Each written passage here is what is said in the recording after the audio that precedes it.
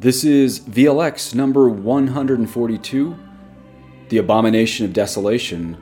We are in Matthew chapter 24, verses 15 to 28. VLX stands for Video Lexia Divina, your patristic Bible study and Ignatian prayer series online.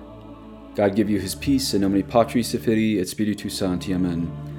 God our Lord, we ask the grace that all of our intentions, actions, and operations be directed purely to the service and praise of your divine majesty. In nomine Patris et Filii et Spiritus Sancti. Amen. So when you see the abomination of desolation spoken of by the prophet Daniel standing in the holy place, let the reader understand. Then let those who are in Judea flee to the mountains. Let the one who is on the housetop not go down to take what is in his house, and let the one who is in the field not turn back to take his cloak. And alas, for women who are pregnant, and for those who are nursing infants in those days, pray that your flight may not be in winter or on a Sabbath. For then there will be great tribulation, such as there has not been from the beginning of the world until now, and no, never will be. And if those days had not been cut short, no human being would be saved. But for the sake of the elect, those days will be cut short. Then if anyone says to you, "Look, here is the Christ," or "There he is," do not believe it. For false Christs and false prophets will arise and perform great signs and wonders so as to lead astray, if possible, even the elect. See, I have told you beforehand. So if they say to you, "Look, he's in the wilderness," do not go out. If they say to you, "Look, he is in the inner rooms," do not believe it. For as the lightning comes from the east and shines as far as the west, so will be the coming of the Son of Man. Wherever the corpse is, there the vultures will gather. Thus are the words of the Holy Gospel. So Merry Christmas and Happy Epiphany season. I think most of you listen to this on Apple iTunes or Spotify or one of your Android apps, but if you are watching this on YouTube, the one advantage is that you can follow playlists. And the nice thing about YouTube is you can go through all of the CPX series, that's the Catechism of Pius X, or my new RCT series, the Roman Catechism of Trent, or you can go all the way through VLX. So if you're new to this series and you're listening to this on audio, not video, my suggestion, I rarely suggest people to the forum of YouTube. My suggestion, if you want to catch up on all the VLX, go to the YouTube playlist, and every channel has a whole pull-down menu of playlists. Go on YouTube to the playlist called VLX, and you can catch up on all of Matthew's Gospel. So thanks to the new listeners, and especially thanks to the old ones who are my donors who keep this going for free for everybody rather. So the first verse here is, "So when you see the abomination of desolation spoken of by the prophet Daniel standing in the holy place, let the reader understand ... Okay, now Christ is here referring to Daniel chapter 12, which reads this: "Many shall be chosen and made white, and shall be tried as fire, and the wicked shall deal wickedly, and none of the wicked shall understand, but the learned shall understand. And from the time when the continual sacrifice shall be taken away, and the abomination unto desolation shall be set up, there shall be 1,290 days." That is Daniel chapter 12, verses 10 to 11. So let's unpack this a little bit. Father Lapide writes about this verse. "Some understand by it an idol placed in the temple, others Antichrist himself, who will desire to be worshipped in the temple as God." Okay, now let's unpack this a little bit. This is one reason why we have to realize really how apocalyptic are our days in 2023 and 2024, that there are statues, get this everyone, there are statues of Luther and a pagan idol in the Vatican only placed there in the last 10 years. This isn't just like, on and off switches for 2,000 years. People love the pendulum analogy. No, there is a Luther statue and a Pachamama statue placed in the Vatican only the last 10 years. These two wicked statues are further proof why I think that the temple of 2 Thessalonians is the Vatican, not a future temple in Jerusalem, or perhaps it's both. But remember, it was the Mother of God at La Salette, not me, who said Rome would lose the faith and become the seat of the Antichrist. Is putting a statue of Luther in there and a Pachamama not enough to realize really how deep we are in here? And also, did you just hear what is linked to the abomination of desolation in Daniel 12? Nobody doubts that Christ just had a direct link to Daniel 12. And it reads this, "And from the time when the continual sacrifice shall be taken away and the abomination unto desolation shall be set up, there shall be 1,290 days." Okay, what do you think is the continual sacrifice? Traditionalists, much less extreme than me, even probably a lot of mainstream Catholic scholars will say this is the Mass. I would say it's the traditional Latin Mass. So we just noticed that the same person who takes away the traditional Latin Mass will place the abomination of desolation in the holy place. And again, this is the words right out of Daniel 12, "The continual sacrifice shall be taken away." That's what it says in the Douay-Rheims Bible.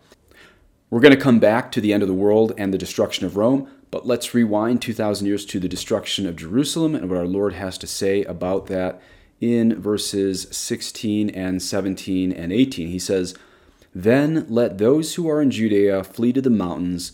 Let the one who is on the housetop not go down to take what is in his house, and let the one who is in the field not turn back to take his cloak." Okay, now why would someone be on their roof 2,000 years ago in Judea or Jerusalem?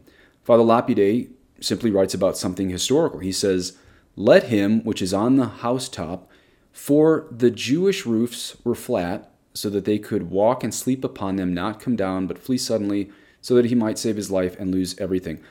A few things lost in translation right there, but basically what it's saying is that because Jerusalem's hot, they kept the roofs flat so people could go up there, take walks around, maybe they were covered and they could sleep under them. And so this is why someone, when they have to flee Jerusalem, might be on their roof, because Jews in Jerusalem 2,000 years ago, and if I remember correctly, actually maybe even now, spend a lot of time on these flat roofs, kind of like Brooklyn today. And then we have verse 19. "And alas for women who are pregnant, and for those who are nursing infants in those days." So this is Christ's warning before the destruction of the temple. He's telling those Jews who would listen to him, who would become baptized Catholics between his passion, death, and resurrection and 70 AD, the destruction of the temple. They got 40 years to figure this out, listen to him, convert, believe in the gospel, be baptized. And by this point, they're going to talk to the apostles. Because you have to remember, the Bible's not written yet, but these were literally our Lord's words. So these Jews who get baptized become Christians. They're going to hear the apostles talk about what Jesus says is coming in the year 70 AD. And so they're going to understand they have to flee here. And our Lord is warning especially to get out if you're pregnant or nursing infants. Now, the Greek there for pregnant is interesting. It's thais, which is those in the sentence. Thais means those. We haven't gotten to the word pregnant yet.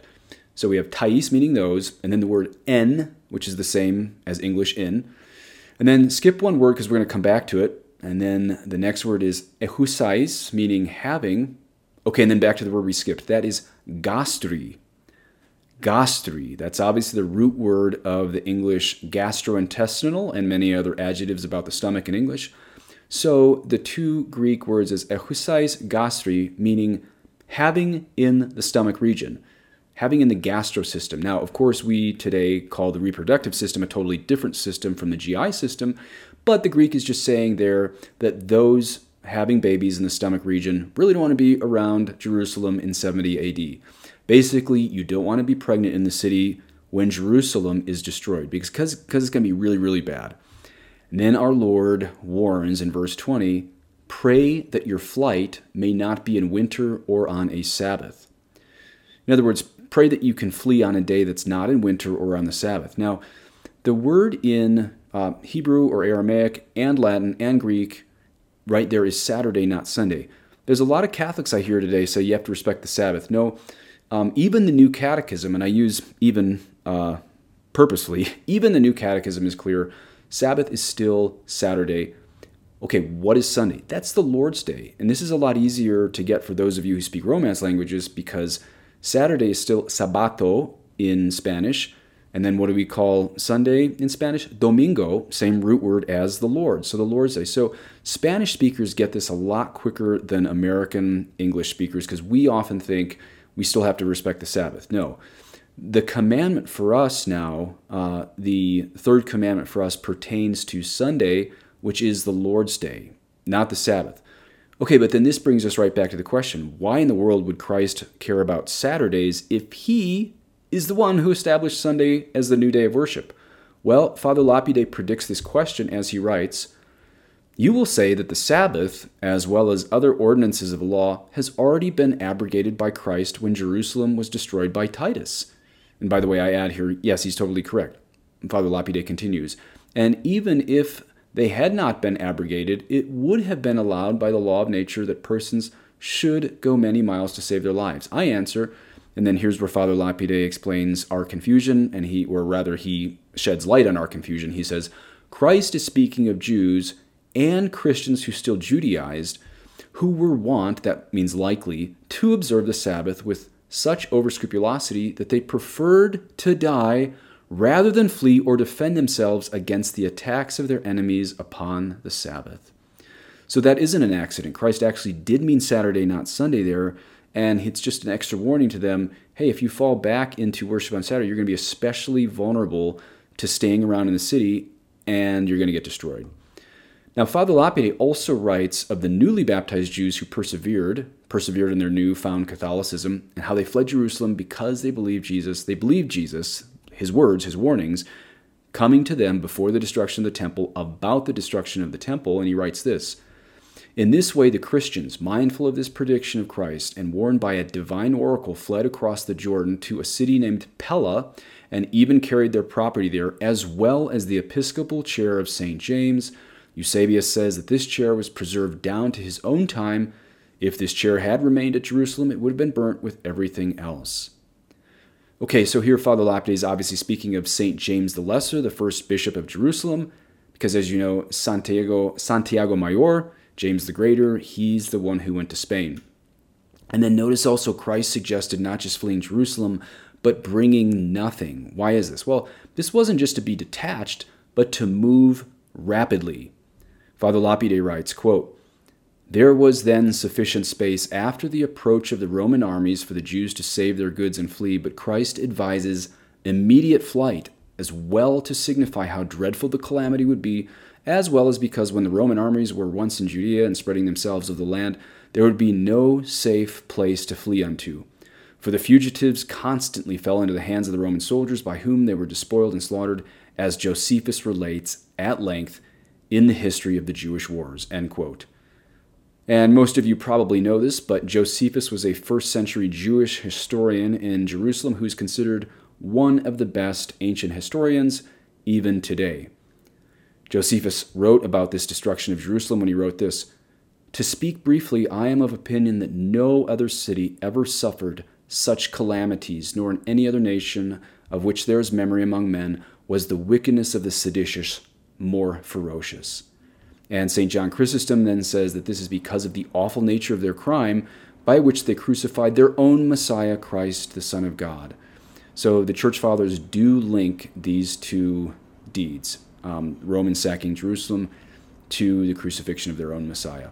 Father Lapide continues, Josephus adds that Titus, this isn't Titus who Paul wrote to, but the Roman ruler, Titus recognized this vengeance of God and attributed the capture of Jerusalem not to his power, but to God himself.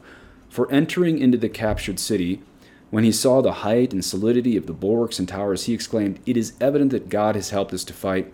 It was God himself who cast down the Jews from those mountains, for what power of man or what machines would have been able to do so?" And again, this isn't me, this is just Josephus, so I may not agree with every word here, but it's amazing that a Jewish historian is quoting a Roman pagan saying this. He continues, the same Josephus adds that when Titus, the Roman, went around and saw the ditches full of corpses of the dead, he groaned aloud and lifted up his hands to heaven, called God to witness that it was not his work. And then Father Lapide quotes St. Luke here. This is 21:24 for St. Luke, and this is pretty much the same thing that's being warned of in Luke 21, but there's something Luke captured that Matthew didn't, because Father Lapide says, "They shall fall by the edge of the sword," or rather that is Luke being quoted by Father Lapide. "They shall fall by the edge of the sword." What does this have to do with what's happening? Well, Father Lapide says, "They shall be slain by the swords of the Romans." Josephus asserts that besides innumerable others slain in all parts of Judea, there fell in the siege of Jerusalem alone 1,100,000 souls who died by the sword, by famine, and by pestilence. Okay, now where does this leave us with the people who claim the Star of David in 2023, 2024. I'll call them the tribe, once again, so as to not tip off the algorithms, but I think you know who I mean. Basically, my question is this: how should traditional Catholics see the tribe in 2023 and 2024? I don't have all the answers, but I'll just say for myself, I'm not so trad that I deny those high Holocaust numbers, but I'm obviously not so modernist that I deny that I want to convert the tribe. So where does this leave me in between these two bookends? Well, it means I say to members of the tribe, I don't want you dead, of course, that should go without saying, but I do want you converted. And for some reason, very few Catholics can say that today.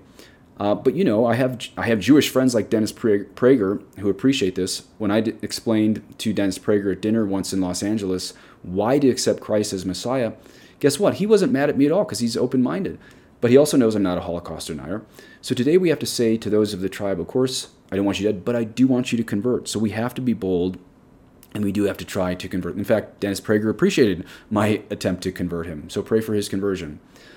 Okay, and then the next verse, our Lord says, "For then there will be great tribulation, such as has not been from the beginning of the world until now, and never will be."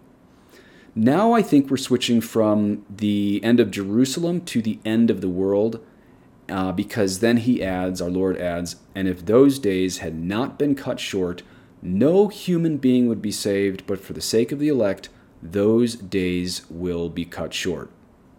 Now, last year when Pope Benedict was still alive, the most viewed video I had on Rumble was Father Paul Kramer talking about Pope Benedict and what has happened since 2012 and 2013. Well, he wrote an entire book on what's happened to the papacy over the past decade, and it's actually the title of his book is actually he's written a few books on the papacy over the past 10 years, but he wrote one of his books based on today's verse. Father Paul Kramer's book is called "To Deceive the Elect, the Catholic Doctrine on the Question of a Heretical Pope." Now, funny thing is, just a week or two before I recorded today's video, I asked him why so few people, I was talking to him in Ireland, I asked him why so few people see what's going on, and he reminded me of the book and the title that he took, actually from today's verse. This was all a coincidence. I wasn't just ramping this up for a cool allusion in today's podcast. But notice Father Kramer is saying not just bad people were going to be ignorant of what finally happens at the final days in Rome. Even good people would be defending it because they think it's obedience. Once again, our Lord said, "For there will be a great tribulation, such as not been from the beginning of the world until now." But then he also says, "If those days had not been cut short, no human being would be saved, but for the sake of the elect, those days will be cut short." And I think it's elsewhere in the Gospels, our Lord says that the elect would be deceived if possible. So once again, it seems at the end of time, even good people would be defending evil because they would think that's obedience. But keep in mind, of course, God, who is the God of truth, would never call us in obedience to defend, for example, unnatural blessings. But the uncovering of the level of how outrageous the evil is getting is just becoming at fever pitch now. And yet there's still some big YouTubers defending this, which is, once again, it shows that even the elect are being deceived. And obviously many non-elect are being deceived and defending it too. But I do believe anyone with even a shred of supernatural faith looks at what's happening in the Vatican and most of the chanceries of the Western Hemisphere, and if you're honest and have even a minor prayer life, you will probably say in the depths of your heart, the unthinkable is happening. And again, this is why I believe our Lord's warning is specific to 2024. And if those days had not been cut short, no human being would be saved, but for the sake of the elect, those days will be cut short. Even Father Lapide writes, and I shouldn't say even, I mean, he lived 400 years ago. He's obviously greater authority than me, but he probably couldn't fathom what would be happening with a Jesuit in 2023 and 2024. But he writes, "So as to deceive even the elect, understand this of final falling away in such a sense that the elect should finally fall from grace and be lost. For there is no surer sign of reprobation than that anyone should apostatize from the faith." End quote. And by the way, Father Lapide was a Jesuit, a very holy, prophetic, learned Jesuit. So that's not me ripping on the Jesuits. That's me ripping on certain Jesuits who are misleading millions of people. But thankfully, we have Father Lapide who puts us back on track for recognizing false Christ, for recognizing what's going to happen at the end of the world. Why? So we can be depressed? No, so we can resist it and realize who truly stands for Catholicism. And I also add the words of Father Lapide because I think if he were alive today, he would agree that this warning must include a warning against laity for people who appear to be in the hierarchy, not just people who aren't card-carrying Catholics, because Father Lapide a little bit later says as much, quote, "It is meant that so great shall be the temptation that even most holy men, religious and apostolic, who are especially dear to God, would fall away from the faith if such a thing could be, and the more powerful grace and sure election of God did not prevent it," end quote. So it seems Father Lapide even understands that the clergy at the end of time would fall away from the Catholic faith. Good thing that's not happening, right?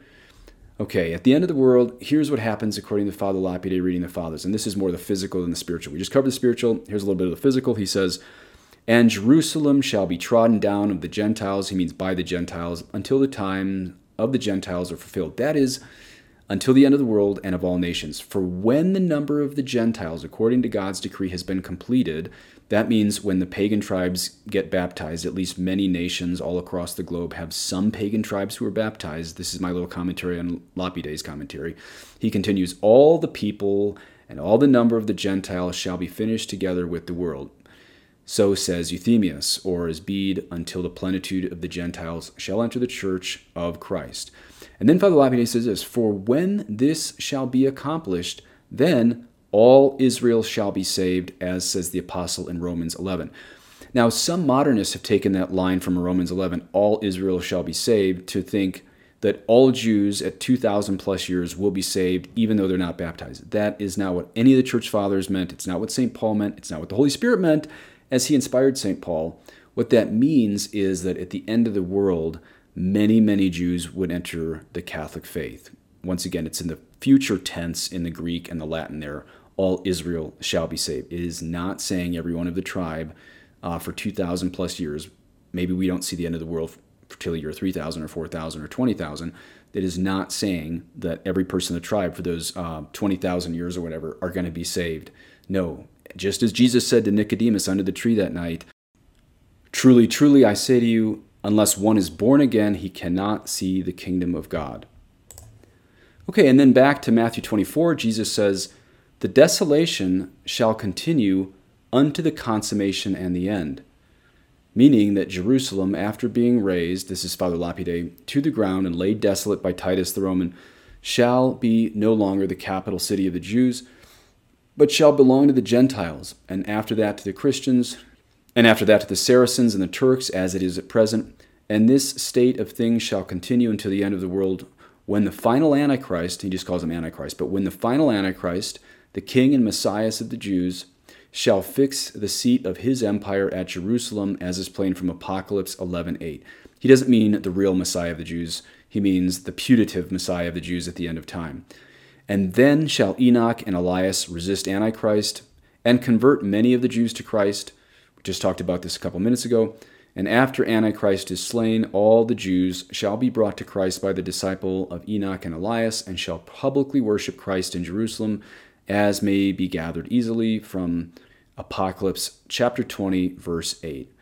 So worship of Christ is necessary even by those in the tribe to be saved, and thankfully many will come in at the end of time. Okay, then verse 23, "Then if anyone says to you, 'Look, here is the Christ,' or 'There he is,' do not believe it." Now, I have a thought on this. Think about this. "Look, here is Christ." That is basically saying, look, here is a new gospel. So if ever in church history, a large group of millions of Catholics would hear many in the hierarchy say something like, you have to accept the magisterium of this person instead of the classic magisterium of the Catholic Church, then you know you are dealing with a hierarchy promoting an antichrist. That's not being extremist. Our Lord just told the elect, meaning Catholics, that they would be tempted to a new gospel at the end of time. Does that make you think of a magisterium of that council or a magisterium of that person? No, if you're tempted to believe Catholicism can change, then you need to listen very closely to Matthew 24 and Christ's warning against these false prophets. If anyone says to you, look, here is the Christ, or there he is, do not believe it. He's talking about a new gospel, I believe. Now, Father Lapide even entertains a possibility that such heretics could enter the hierarchy, as he says, such are heresiarchs who proclaim another Christ, in that they affirm other doctrines which are not the doctrines of Christ, but of Antichrist. So when you have heretics in the hierarchy promoting other doctrines, that, says Father Lapide, is tantamount to the spirit of the Antichrist. Well, Jesus explains further in the next verse. For false Christs and false prophets will arise and perform great signs and wonders so as to lead astray, if possible, even the elect. Now, the Greek here is surprisingly close to the English in those two key words. Listen to see if you can hear it before I explain it. Pseudo Christoi, and the other word is pseudo prophetai. So pseudo, you actually say the PS, same letter that we have that starts with the words like psychology. We don't say the P part, but in Greek you say pseudo. Pseudo Christoi, and then the word kai is and then pseudo prophetai. So you can probably hear that pseudo Christoi is the false Christs, and pseudo prophetai is the false prophets. This is what our Lord is warning us about at the end of time, and the fathers say it will be tantamount to a new doctrine. And then verses 25 and 26 and 27, our Lord says, see, I have told you beforehand. So if they say to you, look, he's in the wilderness, do not go out. If they say to you, look, he's in the inner rooms, do not believe it. For as the lightning comes from the east and shines as far as the west, so will be the coming of the Son of Man. Now, Father Lapide says Christ, quote, shall come the second time to judgment, to bless the saints and condemn the wicked. He will appear publicly to the whole world. The judge of all will appear like lightning, radiant with great glory and majesty, so as to dazzle the eyes of all and turn them upon himself in such a manner that no one will be able to doubt that he is the Christ, the Savior of the world. He means my advent, my return to judgment will be like the lightning because, and here's a few reasons Father Lapide says, first, it will be sudden. Second, it will be unexpected. Third, it will be manifest to all. Fourth, it will be glorious. Fifth, it will be mighty so that no one can resist it. Sixth, it will not be on the earth but in the air like the lightning, which makes itself plain to view, not in a corner, but to the world in a moment of time, end quote. Okay, and then the last verse for today is, wherever the corpse is, there the vultures will gather. Now, it's interesting here. The Latin for those birds in the last verse from today is aquilae, which is usually translated as eagle. But here we can see aquila also means vulture, as in only vultures gather around a dead corpse. And you can extrapolate that from the context as well as from dictionaries. Please say an Our Father for me at Benedictio Deum Omnipotentis, Patris et Filii et Spiritus Sancti, descendet super vos et maneat semper. Amen.